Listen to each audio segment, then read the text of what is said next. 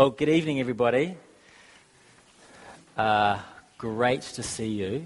If you're new, special welcome to you. My name's Aaron. I'd love to meet you afterwards. Come and say hi. So we are in a series in John, and you've just heard the passage read that we're going to be looking at tonight, and goodness me, what a passage it is. There's a lot going on. You could read this quickly, and you could say, right, okay, so Jesus is on his way somewhere to Galilee. He stops in Samaria. He meets a woman, and he's really kind to her and tells her about God's love for her using the metaphor of water. And that would be broadly accurate. But behind every aspect of this story, there is a huge backstory. So let's get into it and have a look. Well, for a start, we are not surprised that Jesus is talking to this woman. But we should be, because respectable Jewish men in those days didn't just idly chat to females. It was just not, you just didn't do it. It was sort of taboo. It was like trying to talk to somebody on a bus in Vancouver. I don't know if you've ever... I was on a bus the other day, and there was a guy near the front who was not from here, obviously, and just started chatting to this person opposite them quite loudly. What's your name? So what's your name?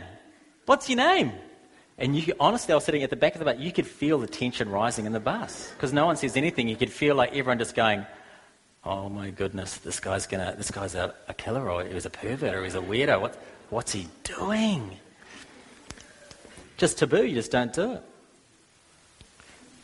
So we're looking at there is this gender barrier straight away that Jesus breaks through, just chatting to this woman. But that's not the only barrier that he breaks through, because she's not just any woman.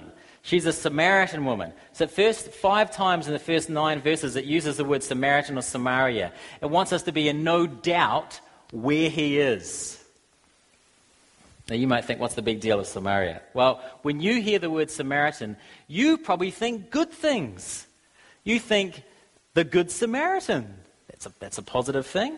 You might think Samaritan's Purse, which is a well-known aid agency. I don't think anyone here would think religiously confused, unclean half-breed. Would you? I mean, that just sounds awful what I said, right? That just sounds terrible. Who would say that? Well, this is just what Jews in the first century probably thought. That's probably a fair description of that woman in their mind. So here's the backstory to that. So 700 years before this area, Samaria, was overtaken by the Assyrians, and they had a really, really fantastically evil strategy for overtaking areas. Very effective. So they would basically go in and they would ship out all the important people. So all the upper class people, all the leaders, all the politicians, all the artisans, anyone that's sort of interesting or important or talented, they got rid of them. They took them somewhere else.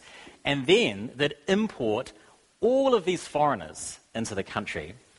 And with all these foreigners came the foreigners' faith, their pagan faith. And what happened in Samaria is that these groups of people, so just the peasants were left, and then you import all these foreigners, and they all intermarry, and all gets intermingled, and their faith all gets sort of mashed up together, and it becomes kind of some weird kind of Jewish, idolatrous, pagan, kind of syncretistic sort of thing. So the upshot, the Jews surrounding Samaria hated the Samaritans. They viewed them as cultural traitors, as idolaters. They were like the mudbloods, to use Harry Potter parlance. Now, I mean, you could just touch like a Samaritan and sort of you'd be ritualistically sort of unclean. It was so bad that a proper Jew wouldn't actually... So this is where Jesus was, for example, right here, right? And this is Galilee, and there's Samaria here. There's this big body of water here. So a proper Jew would actually, before they got to Samaria, would actually cross the body of water, go up this coast, and then back over to avoid it. So Jesus chatted to this woman, this Samaritan woman. So a major ethnic and religious barrier he pushed through.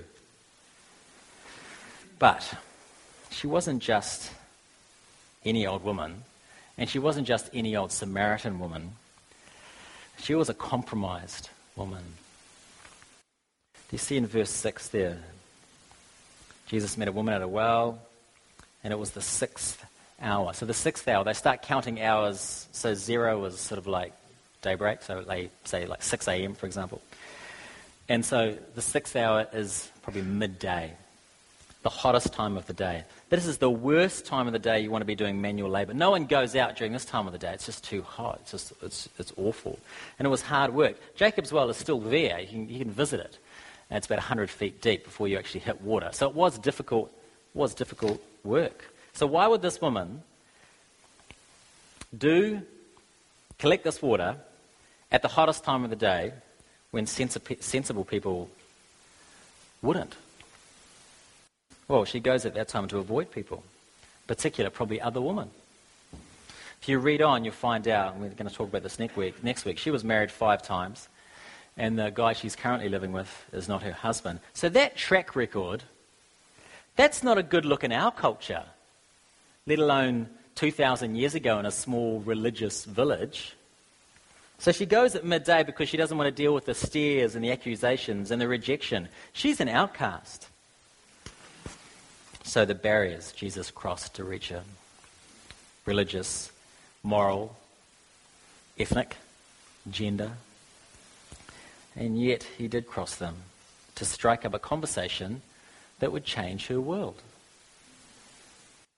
Now, your average Orthodox Jewish male in those days, I mean, every instinct in their body would have said, stay away, stay away. Don't talk to her, don't touch her, try to not look at her. And yet Jesus doesn't avoid her. In fact, he's desperate to meet her. And I think she's the reason that he went through Samaria. If you look in verse 4 there, it says Jesus had to pass through Samaria. That little detail, he had to pass through Samaria, he had to. It could mean he had to pass through to get to Galilee. Or it could mean there was a compulsion. There was an urgency, there was an urge, there was a desire, there was an intent. He had to go through there because there was someone to meet. Now, let's press pause on this for a moment. Think about how this encounter follows on from Jesus' encounter with Nicodemus. So we've got this woman, and then just before this, you've got Jesus has this conversation with Nicodemus. And they're quite long conversations, right? There's a bit of interaction, there's a bit of detail. Why would they put them beside each other like that? Jesus talks to Nicodemus. Jesus talks to a Samaritan woman. Nicodemus, male, religiously trained, respected, powerful. This woman, female, no name. She's not even given a name. She's culturally impure. She is religiously dodgy. She's morally compromised. She's isolated. She's a reject. Why would these accounts put these two events together? It's because Nicodemus is a wonderful example of the truth that no one can rise so high in life that they are above the need for salvation. And the Samaritan woman is an amazing example of the truth that no one can sink so low that they are below the offer of salvation. The Bible puts these two things together because they represent the scope of the gospel. The scope of it. Now listen to me here. Do you see how Jesus doesn't relate to people like we do? He had no problem taking the initiative with people who appeared to be no good, who had made terrible decisions in their life, who had pasts that they didn't want other people to know about. Right. Perhaps you're here tonight and you're thinking about all the barriers you have to overcome to have a conversation with Jesus. Like, I can't talk to Jesus, I can't be with Jesus because of this, and this reason. Goodness, like you have to clean up your act to talk to Jesus. You have to become a respectable Nicodemus type person. That's just not what we see here, is it? What we see here is actually becoming a religiously respectable person can perhaps take you further away from Jesus. Jesus initiates with the most unlikely people and pursues them, people like you. All right, where are we in this sermon right now? If you split the passage into two parts, what I've set up to this first part here, this is probably about the first half of the text. And I could summarize it by saying, this is the scope of the gospel. It's for everyone. You're not above it, and you're not below it. I'd say the second half of our passage is about the substance of the gospel. So what is the gospel? What's the heart of it? What's the guts of it? Have a look at verse 9 there. We see the woman is really surprised by Jesus interacting with her, and Jesus responds with this line. He says, if you knew the gift of God and who it is that is saying to you, give me a drink, you would have asked him, and he would have given you living water. And she responds in verse 11. She doesn't really kind of get it right. She doesn't really know what's going on there. And then Jesus says, everyone who drinks this water will be thirsty again, but whoever drinks the water that I give him will never be thirsty again, and the water I give him will become in him a spring of water welling up to eternal life. So Jesus is saying to her, I can give you something that will satisfy your soul. And he describes it as living water. Why describe it as living water? This is an arid place that they live in. And water was life. Without water, you die. And so Jesus is saying, as basic as water is to you physically, what I'm going to give to you is as necessary as water. Without it, there's death. I can give you something that will satisfy that thirst in your heart. Now, when we think about what satisfies us, we probably often think about something outside of us. Probably. What's something outside of us that will satisfy us? You know, money, power, and the perfect spouse, great boyfriend, girlfriend, house, job, degree. Jesus is saying there's nothing outside of you that is going to satisfy the deep, deep thirst that's inside of you. In fact, pouring your hope into something outside of you is going to hurt you in the end. I want to give you something inside, a spring of water welling up to eternal life inside of you. On the cover of Newsweek earlier this year, I think January 15 maybe, there was the cover was dedicated to a guy called David Foster Wallace. So on the front of it, it said, the turbulent genius of David Foster Wallace. He was a writer, maybe you've heard of him, writer and educator. He committed suicide in 2007. Not a religious man, but a fabulous writer, very insightful. He wrote The Pale King and something else I can't quite remember. But so he was famous for those books, and they're still very, very popular. He was also famous for a commencement speech he made at a university called Kenyon University in Ohio. And I want to read a chunk of it out. It's very good, because I think he summarizes really well what happens when we trust in things, even good things, for our happiness. What happens when you pour yourself into something outside of yourself, or you pour yourself into something that doesn't deserve your trust, really. So let me read quite an extended quote from that commencement speech. Here we go. In the day-to-day trenches of adult life, there is actually no such thing as atheism. So remember, this guy's not a religious person, okay? There is no such thing as not worshipping. Everybody worships. And the only choice we get is what to worship. And that compelling reason for maybe choosing some sort of God or spiritual type of thing to worship is that pretty much anything else you worship will eat you alive. If you worship money and things, if they are where you tap real meaning in life, then you'll never have enough, never feel you have enough.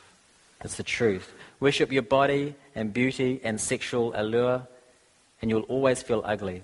And when time and age start showing, and you die a million deaths before they finally grieve you. On one level, we all know this stuff, he says. It's been codified as myths, proverbs, cliches, epigrams, parables, and the skeleton of every great story. The whole trick is keeping the truth up front in daily consciousness.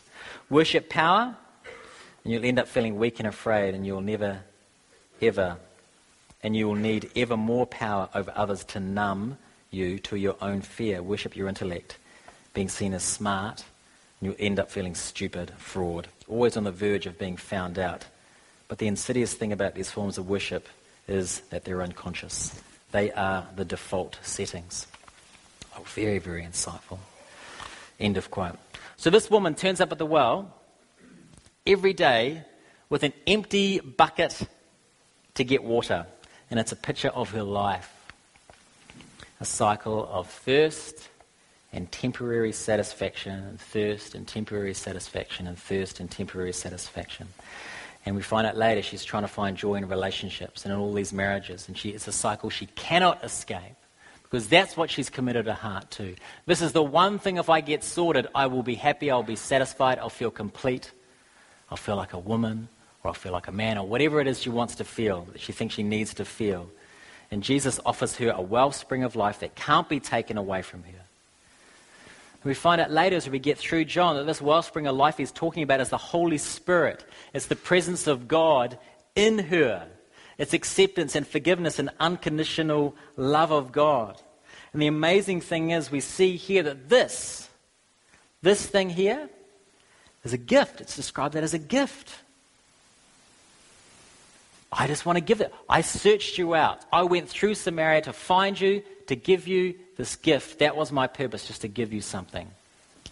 Which means it's not a prize. This means it's not something she's discovered. It's not a reward. You just receive it. It's a gift, verse 10. And how does it compete with all of those things that we crave? All of those other things, all those other frail things. Well, let me quote somebody else here. Malcolm Muggeridge. This is somebody you might not have heard of, but he's quite famous. Oh, you would have heard of him. I'm just pointing to an English gentleman over here. So he was a British satirist, sort of a media personality, second half of the 20th century. Became a Christian later on in life. Fascinating guy. World War II spy. Really interesting guy. Anyway, became a Christian later on in life. He said this, and he's talking about what it means to be successful and what he's experienced in Christ. So he says this, I suppose, regard myself or pass for being as a relatively successful man. People occasionally stare at me on the streets. That's fame. I can fairly easily earn enough to qualify for admission to the higher slopes of the Internal Revenue. That's success. Furnished with money and a little fame, even the elderly, if they care to, may partake in trendy diversions. That's pleasure. It may happen once in a while that something I said or wrote was sufficiently heeded for me to persuade myself that it represented a serious impact on our time. That's fulfillment. Yet I say to you, and I beg you to believe me, multiply these tiny triumphs by 1,000,000, add them all together, and they are nothing. Less than nothing, a positive impediment, measured against one draught of that living water Christ offers to the spiritually thirsty, irrespective of who or what they are. Having that living water, the life of God in you, means that you can actually achieve amazing things in your life, beauty and power and fame and money, but not be enslaved by them. And it means you can live a life of great struggle, but not without hope or inner joy. And this is what Jesus offered this outcast by this well. So we've looked at the scope of the gospel. We've looked at the substance of the gospel. And lastly, just very, very quickly, I want to look at how she responded to all of this. Because that's very interesting. So the question is this. Did she know what Jesus was talking about? No. I don't think so. Not really. He offered her living water. And I think she thought he was talking about some magic faucet. Tap, right?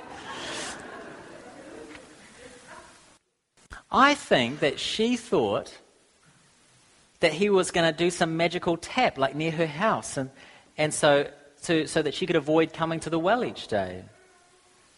She thought that Jesus was going to do something for her that would make her life, like her daily life, just sort of like easier. Should be nice, Look at verse 15 there. The woman said to him, "Sir, give me this water so that I will not be thirsty or have to come here to draw water." And she got it fairly wrong. And my point in telling you this is not, she's so dumb, isn't she? What a stupid woman. That's not why I'm telling you this. And I'm not telling you this because I think she's a model of like, oh, simple faith, like, good on her, No, not at all. My point is this. She didn't get it. She asked imperfectly, but Jesus responded wonderfully, didn't he? And so graciously, and so perfectly. And her life was changed forever, eternally. Now, we'll pick this up next week as we look at the second half of the story. So let me just sort of tidy this up a little bit here. I'll finish with this idea here. So this man, Jesus, God in flesh, who broke every barrier to talk to this woman, this outcast, who went out of his way to do what? Just to give her something. That was his purpose, to give her something. And he gave her infinitely more than she actually asked for. She really didn't know what she was asking for, and he gave her infinitely more. Folks, as you think about that, don't you think you can trust that man? Don't you think you want to trust that man? Don't you think you can trust that man with your life? Don't you think you can trust that man with your dreams and your ambitions? And don't you think you can trust that man to give you what you really need to satisfy your soul? So that you don't have to try and find it in unhealthy things, in frail things, and things that can be taken from you. This man we're talking about here, Jesus, isn't it also a relief to know that he is God? Isn't it a relief to know that this is what God is like?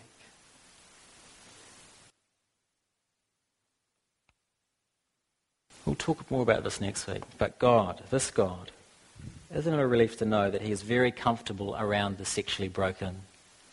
That he is very comfortable around the relationally broken? Isn't it a relief to know that he seeks these people out? And isn't it a relief to know that when we don't know what to ask, we don't really know what we're doing, we don't fully grasp the gospel, that Jesus meets us perfectly and wonderfully. Amen.